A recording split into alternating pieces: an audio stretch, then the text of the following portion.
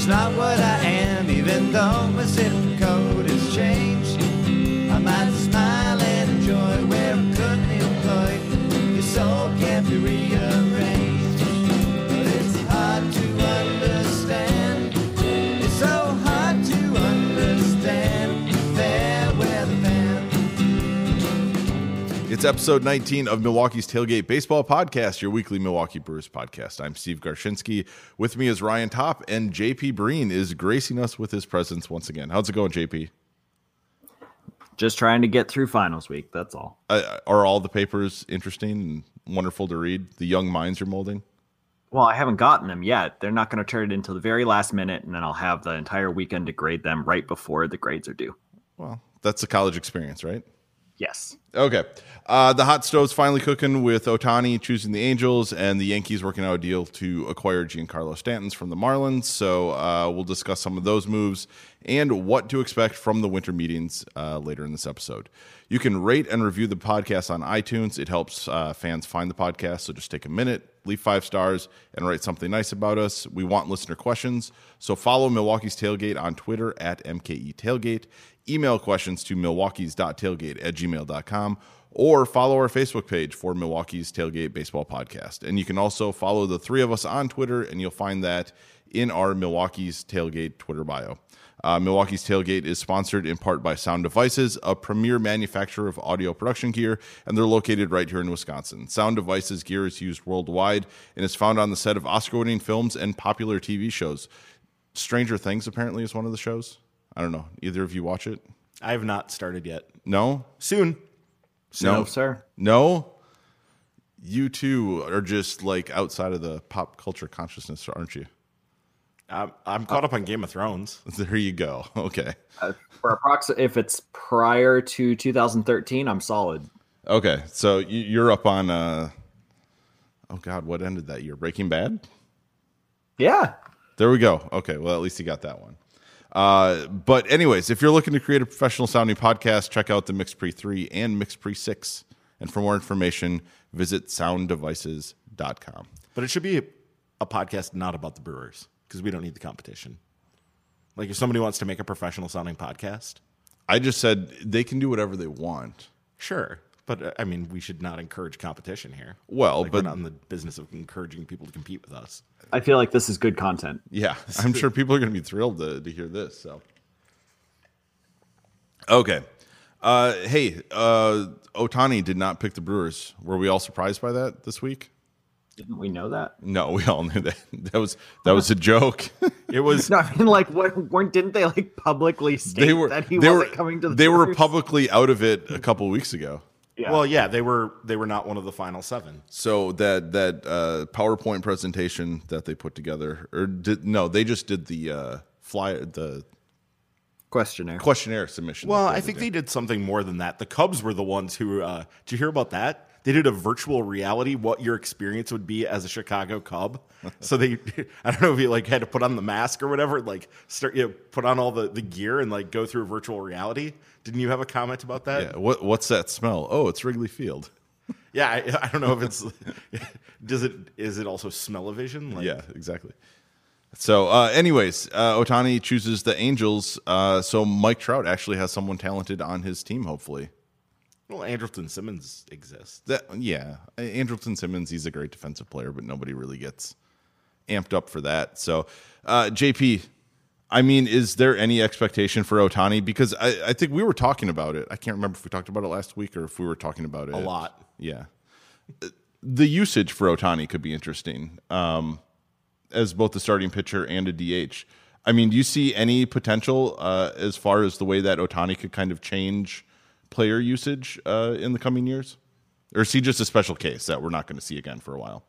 Yeah, I think he's probably a special case. I mean, maybe you can see it with Brandon McKay, who was just drafted this past year, maybe Hunter Green as well. But, I mean, even the Angels are refusing to put him in the outfield. I think if they are going to use him, it's going to be via DH, and they'll probably use spring training to see and evaluate his ability to hit major league pitching.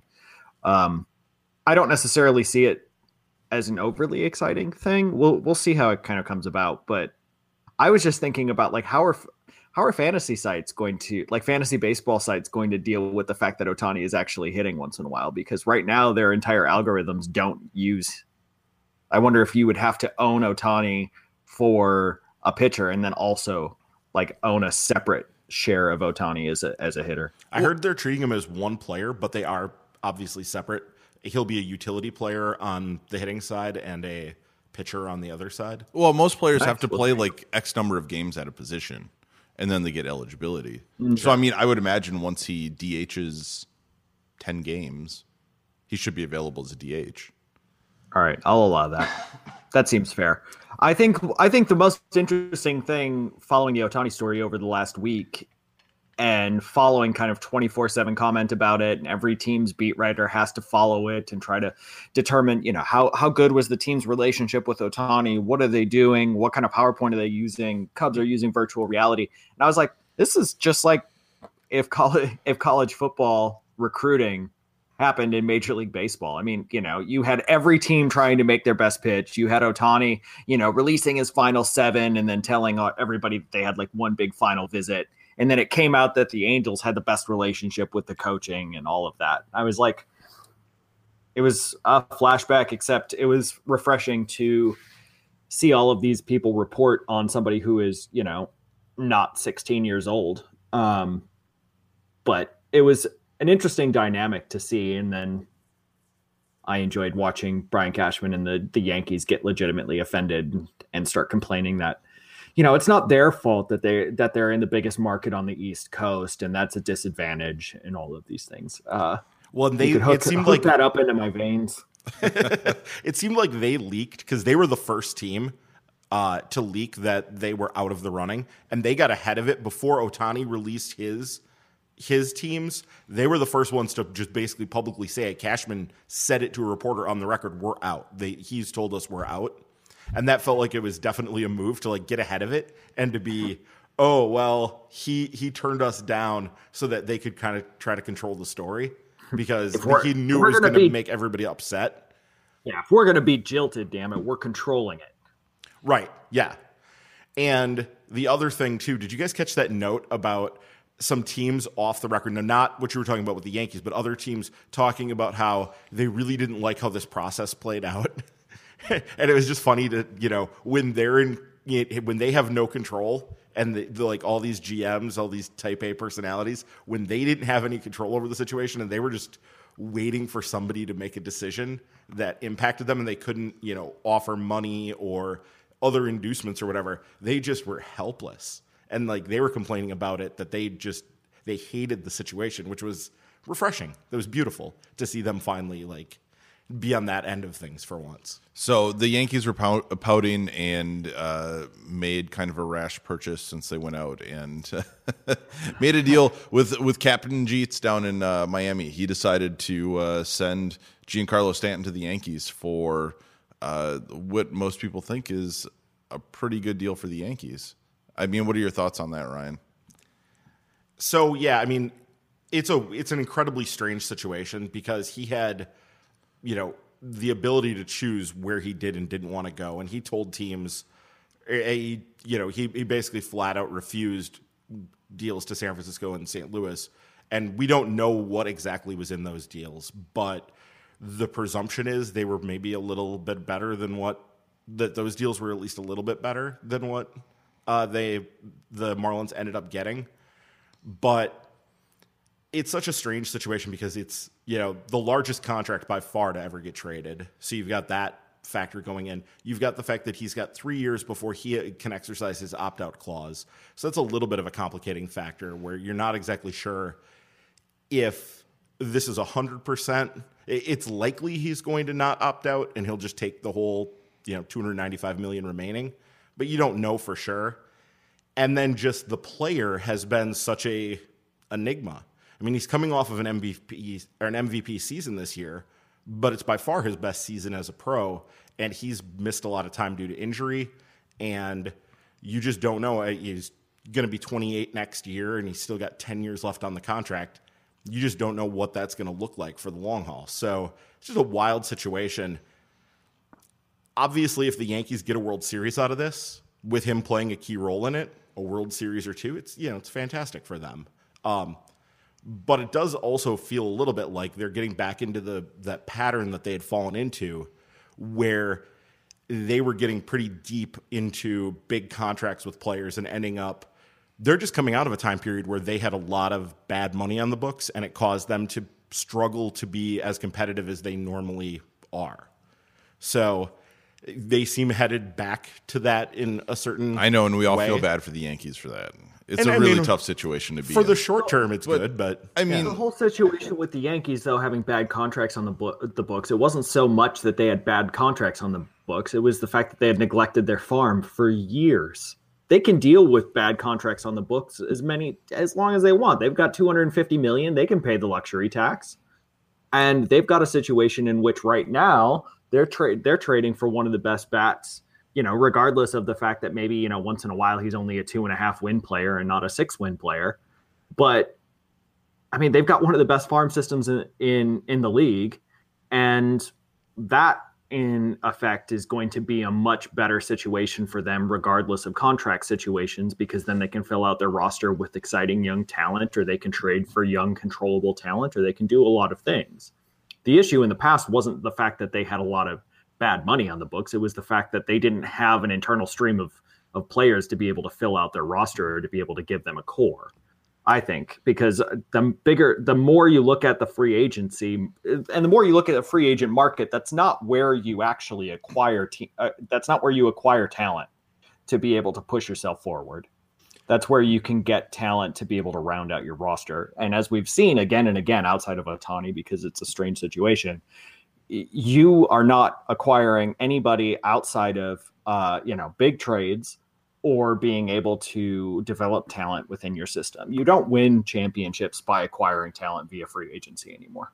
Sure, but one of the things that kept the Yankees farm from being good in that time period was the prospects were basically all going out in trade. They were rarely, until they flipped the switch a couple summers ago, they were rarely bringing in prospects. So that was purely a one-way thing. I'm surprised you don't think it's just because they were always picking at the back end of the draft. That was also a factor. They started picking more towards the middle, and that, because you basically believe you can't get any decent talent once you're past like pick 10. It's getting harder and harder. So, it's getting harder and harder to expect a team that's constantly in the playoffs to get in that position where they can draft talent is difficult. It is. Well, there's difficulty. And I was going to say, one of the biggest problems with the Yankees for a long time, though, is they weren't actually targeting premium athletes in the draft.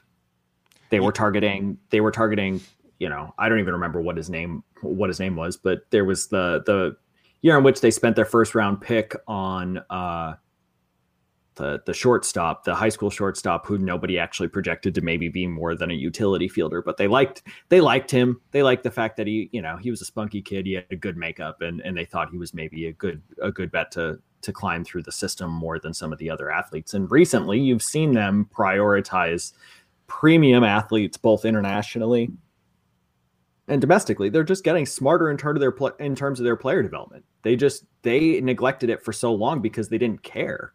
They just didn't think they needed, basically thought they didn't need it.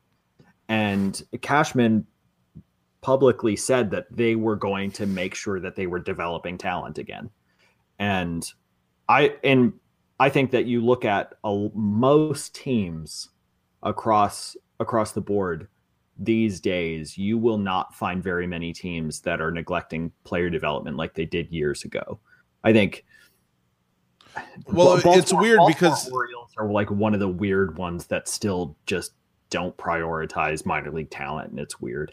Especially internationally. They really just punt out the international market. But also for the Yankees to, completely ignore building that way. It was funny, since their dynasty was built on the group of players that they had come up through the system with Jeter and Bernie Williams and Well, and it was also an effect of George being suspended for those years, so he couldn't trade those guys away. Oh no, yeah, there's clearly that story behind it as well. But so, anyways, the Yankees shipped off Starlin Castro and the minor leaguers Jorge Guzman and Jose Devers. JP, is there any kind of comparable players to those guys from the Brewers? Not that we think a package from the Brewers would have gotten it done, but I guess what's the level of player that would be comparable to like what the Brewers have. I mean, we could probably make up somebody for Castro on the Major League roster, but Matt Garza. Yeah, I was gonna say, but I don't even know if we can. I mean, that's the thing. Is Starlin Castro is kind of the linchpin on what's happening here because the Yankees wanted to get rid of a contract, and the Miami Marlins wanted a contract that they felt maybe they could flip. I don't know if it'll be this winter or it'll be this summer, but I can't imagine that they're going to be trying to keep Castro. So you don't think Castro and Braun are similar in that regard? No, I don't.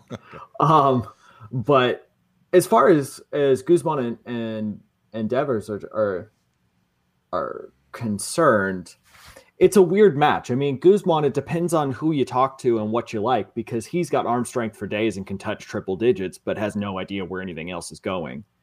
And gets by basically on premium velocity. And he's an arm strength lottery ticket. And he's a guy that I know BP put outside their top 20. I think Baseball America probably had them a little bit higher, maybe the same with MLB Pipeline, but he's basically a rookie ball guy who throws really hard. And that's what Miami has liked for years. They've done that in the draft for years, and it's not surprising to see them go and target that type of guy. Devers is a guy that's going to get far more attention just because of who he's related to up in Boston, but he's a potential, he's actually a nice player who just has some big flaws that it's going to take him a lot to overcome. I think a lot of people like him as a potential utility guy if everything comes together, but he's not anything exciting. He'd be outside the top 30 in the Brewers organization. I think Guzman would probably be outside the top 20 as well. If you really they're not similar players, but I think you could try to, I was going to say like Carlos Herrera would maybe be somebody that could connect there, but even then, like, they're not similar players, but they're the kind of the same level. I mean, Guzman has better stats, so maybe it's not 100% comparable, but and better pure stuff too, right?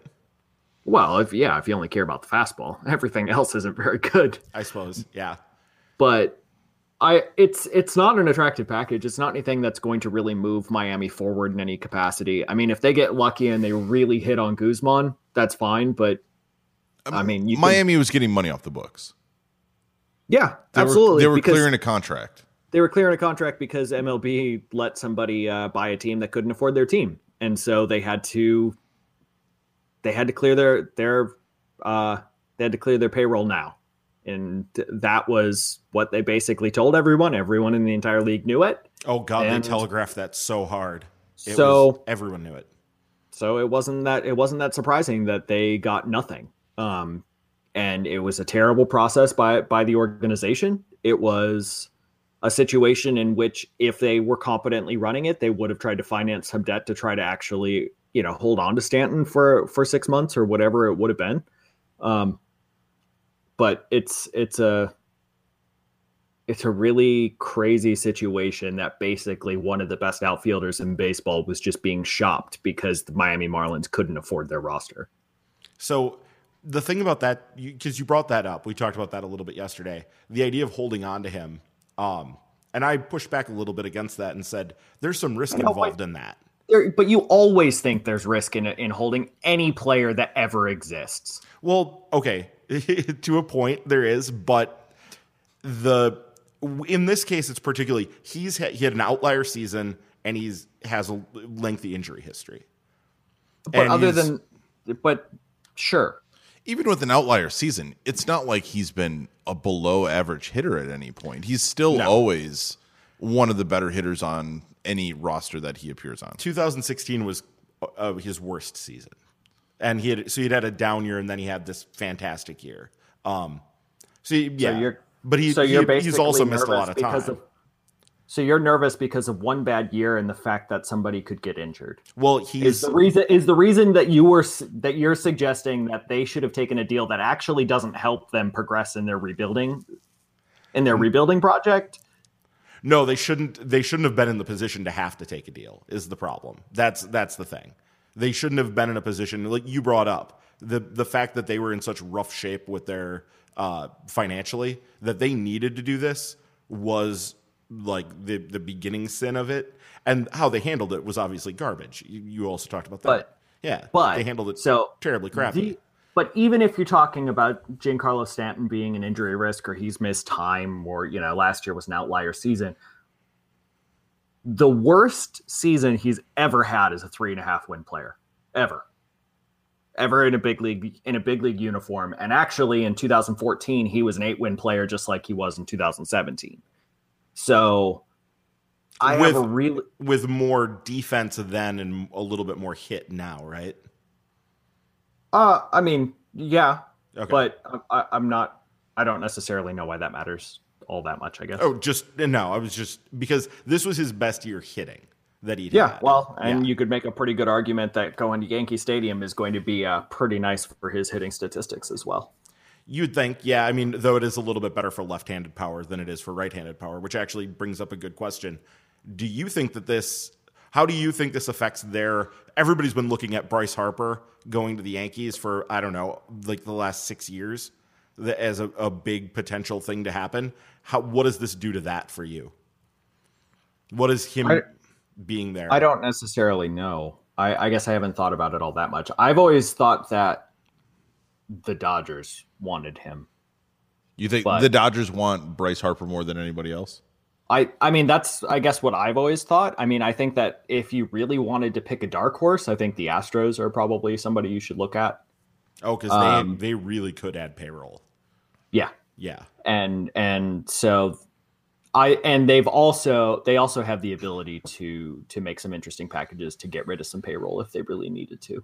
But I think that, and they could also make deals to get pitching from their young hitters that they have. Yep. So I know that your biggest fear is that the Cubs are going to get Bryce Harper, but I don't necessarily know if that's going to happen. I was going to say the Cubs virtual reality presentation to Harper. I mean, that'll be right in his wheelhouse. It's going to be some wild stuff. Yeah, that'll be Hopefully they turn that into a game that we can all purchase and see what goes on. Also, apropos of nothing other than the fact that we name checked Starlin Castro a few minutes ago, he has 1,280 hits in his career, and he's 27 years old. Okay, he very easily could get to 3,000. Well, he came up at what? He came up at 20. I think he may have even been 19 when he was actually called. So, I mean, if you play a long time, yeah, you can collect hits. And he's just sort of been consistently he's solid. He's been consistently adequate in terms of getting hits. He had the power, because remember, he was a huge prospect for the Cubs, and he never developed into the all-around player that I think people, Cubs fans had hoped. But he's definitely had a very solid career, more so than I think he was. So I usually remember that he's been pretty solid. And now he can continue to try to be solid in relative obscurity in Florida. Exactly. For what? 3 months? Yeah, and I'm sure that's what Miami hopes. Yeah. They hope that they can get a flip. Okay, so Tom Hardecourt had some info on the Brewers and David Stern's comments for the offseason so far, as far as how likely it is that they pursue guys like Jake Arrieta and Yu Darvish. Stern said, our market and our history here probably is a better indicator of the types of moves we're seeking than some of the external speculation. So do we think he's just trying to manage expectations? If it means anything, which I'm not sure how much, what GMs say ever means that much, it probably means that the prices on those guys that they've inquired about them and the prices for the top of the market are well above anything that they have any intention of paying. That would be my guess. If it means anything, which dubious on that to begin with, but Yeah, I was gonna say, I think if you read the whole interview with Stearns, he said nothing. It was a lot of words. Well, that's what all those interviews are. But he's very good at that. He's very good because before that or after that, I don't remember which one it was, but he said our market and our history is probably a better indicator, blah blah blah. And then afterwards, he was like, but of course, if something opens up that's attractive to us, we still need to look at it. And I was like, right, so he's just saying things because he needs to say things. And to be fair, that's great for people like Hardecourt because you need to have some quotes like that to be able to put in that are interesting. But I also agree that I think it's largely, I don't think it's an indication that prices are bigger at the top of the market than we expected. I think that well, at least I have, like, I've expected that the top end of the pitching market is going to be expensive because the pitching market is terrible. And I think we've seen that because Mike Minor and Tyler Chatwood both got 3-year deals, which I don't think I would have pegged that whatsoever at the beginning of the offseason, which, I had a tweet like a couple of years ago that I usually put at the beginning of every offseason, and I don't think I did this year, which I should have for myself, is that every single year I am going to think that the first 5 or 6 pitching deals are going to be far more than I expected. And it's true again. I think that it's a situation in which Arrieta is going to get a lot of money because there are teams that wanted Ohtani and they didn't get him, and they're going to need an upgrade in the rotation, and he's going to get paid. I guess, what do you think it's going to take, Ryan, to get Arrieta? And is it a number that the Brewers could possibly afford? I mean, is it that 160? I think, wasn't that like 5 years, 150, 160? If you were trying to get him signed today, I don't see Boris accepting less than that. Like, if he signs over, in the next couple of weeks before Christmas. By the way, we're all assuming that. I mean, Darvish just isn't even on the radar for the Brewers. Because he's going to push $200 million. He can push significantly higher. If Arrieta, I've said this a few times now here, if Arrieta ends up on the Brewers, it's going to be late. It's going to, that will be a situation where the market didn't develop to the point that Boris wanted it to. And so he kind of went to some GM, or to, directly to some owners and said, this guy can really upgrade your team, and he gets it that direction. But yeah, I mean, if Jake Arrieta comes to the Brewers over the next month, it's going to be over $150 million. He's probably going to sign for less than that, I would guess, overall, be below, 156.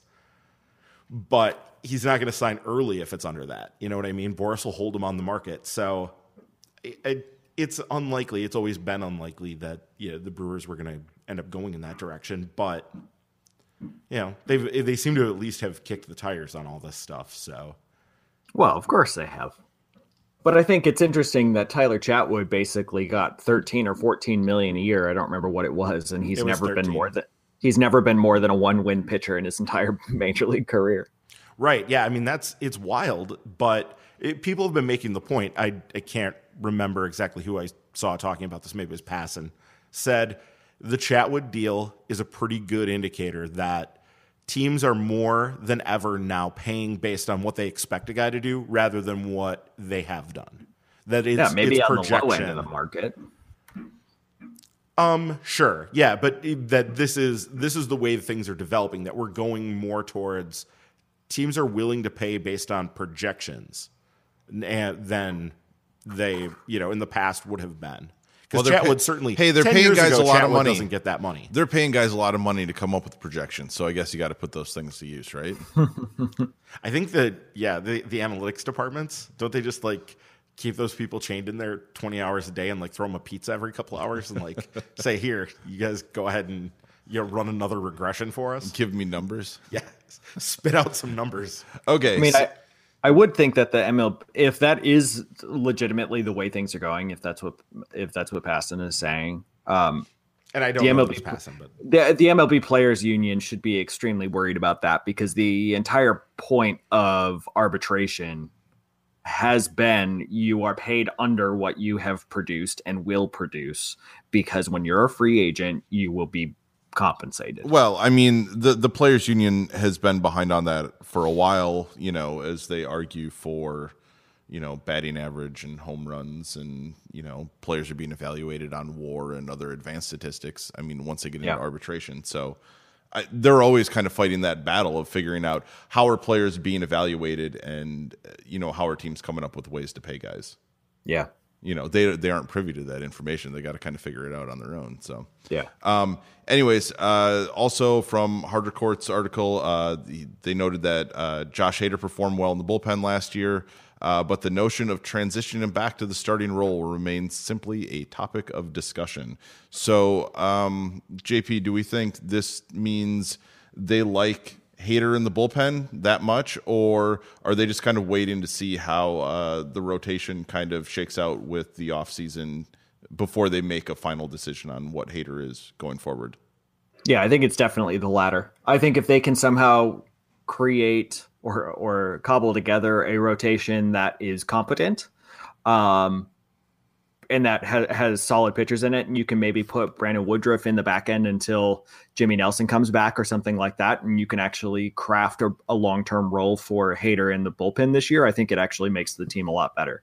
But if they strike out in terms of getting starting pitching, whether that's via free agency and the Lance Lynns of the world, or if they can't acquire somebody via trade, I think that you'll see Josh Hader probably move to the rotation because they still need that potential quality starter. And Hader, I think, is better equipped to do that than somebody like Woodruff, who's probably a back end starter, even if everything works out.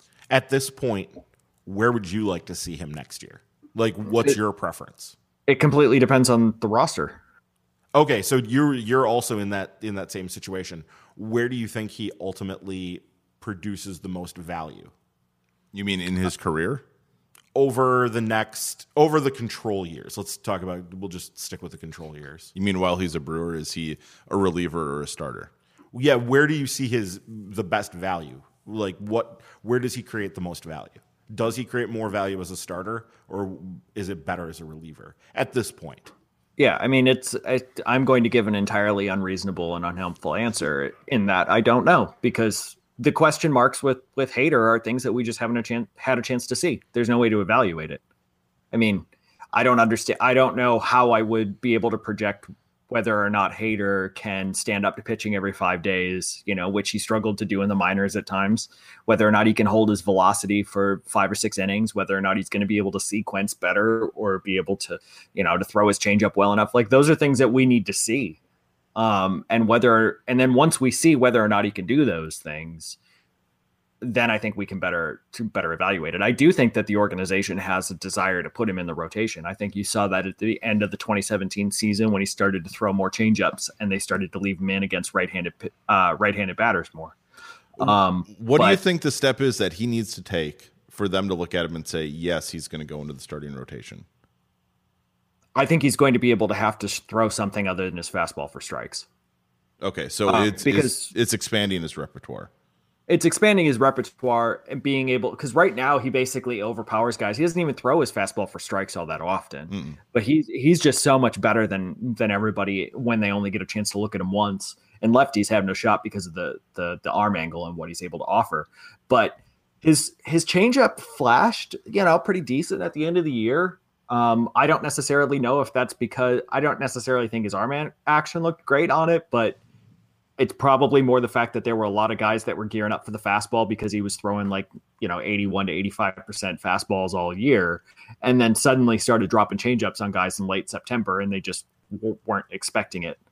But the fact that he was willing to throw it and willing to throw it multiple times in outings, I think gives us a pretty good clue that he's working on it and knows that he needs to practice it in games. So ultimately, I think it's going to be I would need to see him do it in game situations. I don't even think you can really see that in spring because you can't really, take off the training wheels in spring. But I think if the starting rotation is in a position in which they don't have a natural starting 5, then you give Hader a shot and you try to have it work out, knowing that the bullpen can be, a viable backup option. But I think if you can craft a quality starting rotation without him in it, I think you make him a bullpen ace because it makes your overall pitching staff better. Okay, that seems fair. One thing I think I'd like to at least see them try to stretch him out in spring training and see what that looks like so that they can get an internal look at what the velocity looks like as he starts to throw 70, 80, 90 pitches, which, they haven't seen in a major league setting And I know it's spring training, so it's barely major league. But the thing is he's only going to be able to do that maximum once or twice. Oh yeah, you're right, because of the stretch out. Yeah. So basically, you wouldn't even really be able to see what that looks like in spring, and having him do it every 5 days. Right. Yeah. No, that's true. So it's going to be a hard thing to get a gauge on, no matter what. I mean, they're going to have to sort of go on a leap of faith. At this point, for me, I think another season in the bullpen is probably fine, but I would like to see them at least have some sort of a plan to try to get him to see what he looks like as a starter at some point over the next couple seasons. Do they change his usage out of the bullpen this year? I mean, it changed during the season last year, where he came out in very specific spots. He pitched a very limited role, and by the end of the season, he was covering multiple innings. Do we see more of a September Josh Hader as his role in the bullpen, or do you think they kind of make his appearances a little bit shorter again this season? No, I think you'll absolutely see more of the September Josh Hader. Yeah, I think if they want to keep him in the bullpen, they want to use him a lot, and they want to use him for multiple innings, and they want to use him in high leverage spots. I think that will absolutely be the role if he stays in the bullpen, and I think it's something he could thrive in. I think it is too. Fans are going to have to get used to the idea, though, that you can't expect to see Josh Hader every time you're protecting a 1 or 2 run lead, because he's going to need days off. You're going to have to give that guy time, because if he's pitching, 30, 35, 40 pitches in an outing, he's going to not be available for a couple days. Yeah, is it going to be basically 3 to 4 days off? I mean, for using Josh Hader? Well, I think the earliest you'd be able to see him is every 3rd day. I don't think he would need more than 2 days off if he's only throwing 40 pitches. Okay. But his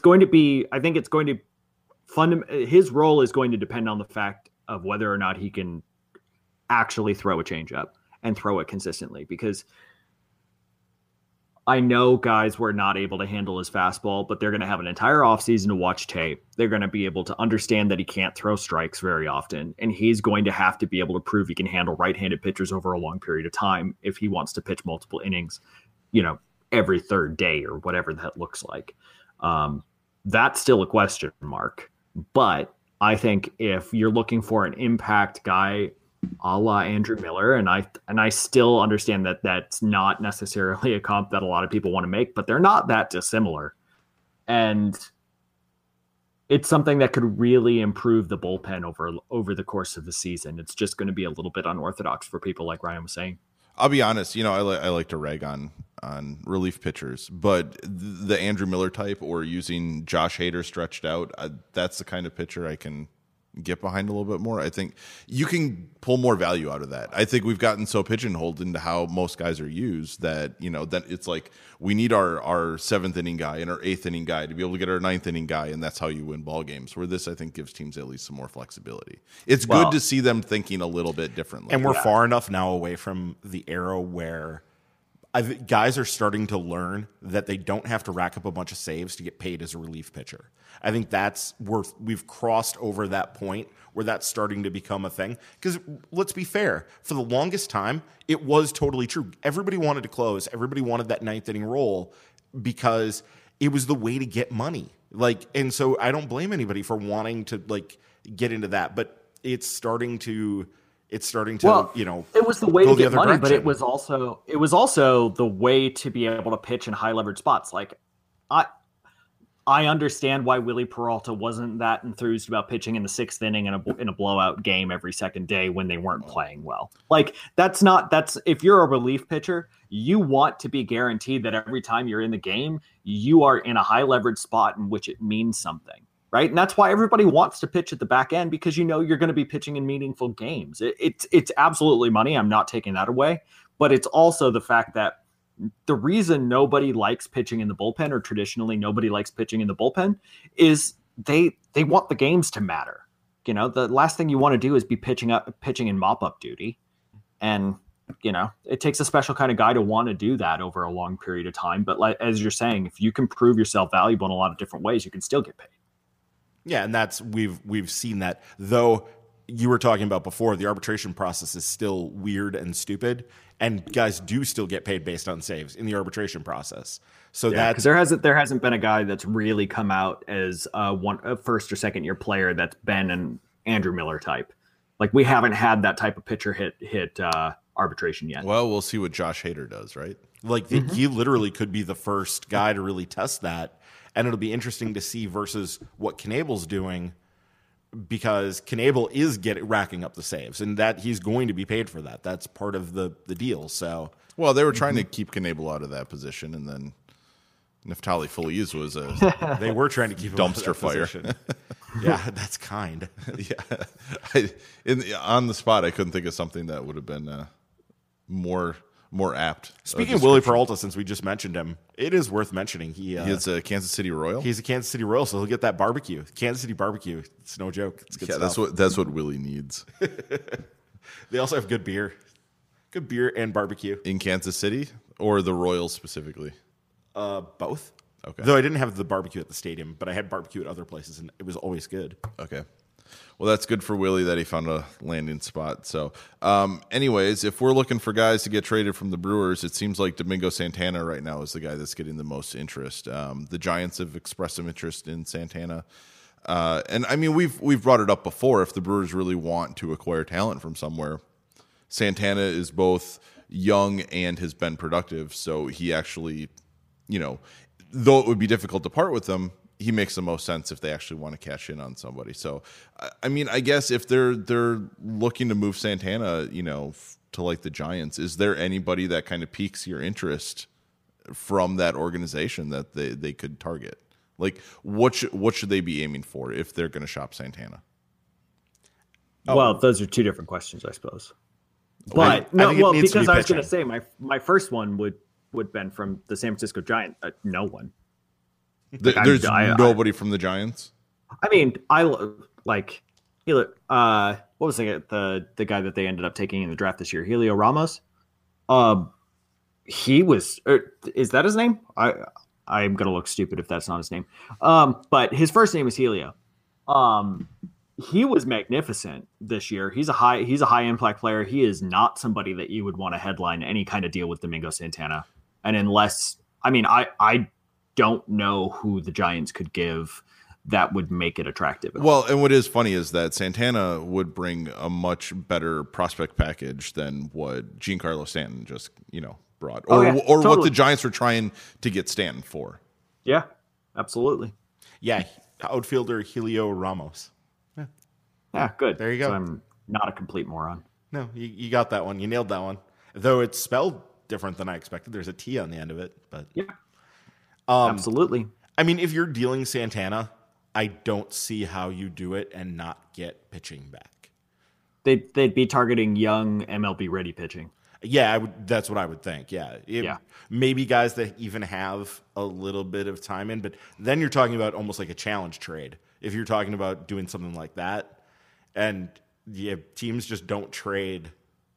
I think if you're dealing Santana, it has to be with the understanding that this was the year where he showed what he really is, and the Brewers need to treat him like this is the value that he's going to produce going forward. Now, whether or not that's actually true, I don't know, but I think you have to set a really high bar on what you're looking for to get him. You don't just move him because we have extra outfielders and we can handle this. So you don't accept, 80 cents on the dollar here or anything. You're looking to get full value on whatever it is you think he really is.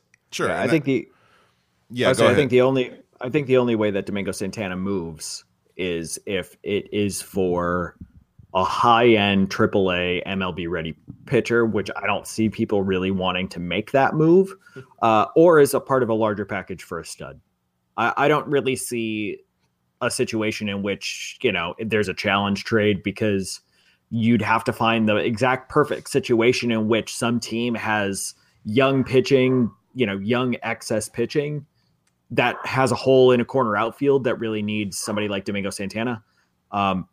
I mean, off the top of my head, I can't think of anybody that would really fit. When's the last challenge trade we saw anyway? I mean, do you have to go back to Garza for Delman Young? That was the one I was thinking. No, of. I mean, but Well, I mean, does it have to be a challenge trade? Because again, Volquez and Josh Hamilton.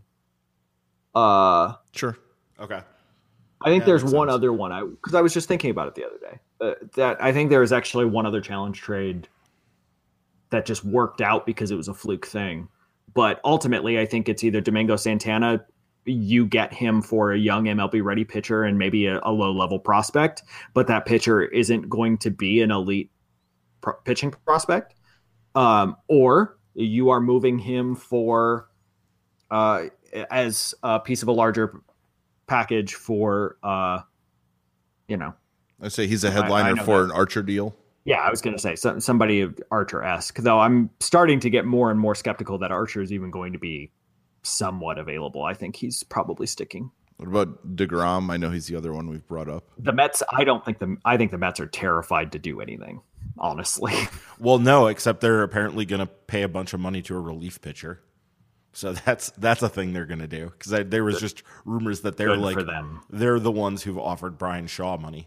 So, And I'm sure there are also going to be good rumors that they're trying to shop Matt Harvey for an impact bat or something stupid like that. So, I mean, basically, Santana. well, it is Batman. Yeah, Santana's name is going to be thrown around a lot, probably, during these winter meetings. Yep. But the idea that he actually gets moved is probably unlikely. Less than 50-50. Yeah, I would expect. Keon Broxton is much more likely to be moved. Well, Broxton was another guy that was brought up in that article, that the Giants had shown interest in him as well. We're getting a visit. Gonna come say hi. This is Steve's son making his podcast debut. Well, we have heard his feet before. Say hi from upstairs. Hello? Hello. I'm just here. Hello? Hello. I heard him. You heard him? Hello. Hello. Hello. What'd you go and buy? Bye-bye. What'd you get at the store? Bye. We got popsicles. You got popsicles. Great. Nice. And we got a candy for you and a candy for me. Oh, really? And then the candy for mommy and again. We got 4 candies. 4 candy. What about candy for me? Yeah. What about Jim wants to know if you got him candy? I didn't. You didn't. What about me? I'm about- sitting here. What about Ryan? We can't get 5. We can't get 5 candy. No, I'm out. Even though there's only 3 of us, 4 candy stays in the house. Well, he's not a dummy. 2 candy for him. Exactly. that is the proper ratio. God, what were you talking about? Keon Broxton. Yes. Yep. There's been interest in Keon Broxton. So, I mean, what should be the expectation on what Broxton could bring back? Because, again, we've seen Broxton show flashes. We've also, seen what his flaws are. He could play center field, but he's not a great center fielder. He's hot and cold at the plate. So, I mean, like, what kind of talent does that even bring back if they're shopping him? I would think it's either probably some kind of middle reliever or low-level prospects, like low or kind of like A ball, maybe rookie ball. I mean, like they're taking I flyers. know. Well, not necessarily flyers, but like an Adam Lynn type deal, right? Where you're getting 3 international guys who are 18, 19 years old. Yeah, somebody your pro scout saw and really, really liked and kind of put a bug in your ear about. But yeah. Is Broxton being shopped as a starter for a team? Like, is I would imagine a team acquiring Keon Broxton? He's not just coming in to be one of like 4 outfielders, but he's actually going somewhere to be a starting outfielder. I would imagine that anybody looking for Keon Broxton is envisioning him on somebody who, like, envisioning that he could potentially be a starter. I don't necessarily think anybody is going to be trying to acquire him as an answer in center field, but somebody who can come in and potentially be a starter. What do you see, Ryan? You've wanted to see Broxton get a chance. You've been a Keon Broxton fan. Well, I wanted to see Broxton get a chance. I wanted to make sure he kept getting chances this year because I felt that he had shown enough and there's enough there, even though it's you wanted to unconventional. rebuild it. You wanted to rebuild his trade value. I did. That's 100%. But also because I thought that, there's enough there that he he adds, especially when he's hot. If you catch him on a hot streak, he can carry your team for a couple weeks offensively, while also adding what I think is underrated defense. I'm not sure exactly where the defensive metrics miss on him, but it doesn't add up for me anyway. Well, part of the defensive metrics and the reason that they're an issue is because it also depends on where your starting positions are, right? I mean, that's part of the reason why Nori Aoki had such weird defensive metrics, because he played so deep. Keon Broxton usually plays pretty shallow. And so he misses some balls that other people get, but he also, gets a lot of balls kind of coming forward. So it's a little bit of a weird situation, but I take the point for sure. As for the other outfielders that could potentially get moved, I mean, Brinson and Phillips come up, but it really seems like they want to give those guys a shot. If they didn't, unless didn't get Brinson pried away this summer, you would think the odds would be higher that if Brinson was going to get traded, it would have been this summer when they were, unexpectedly contending, as opposed to now when they have. For who? For whom? Yeah, who are they going to acquire at that time?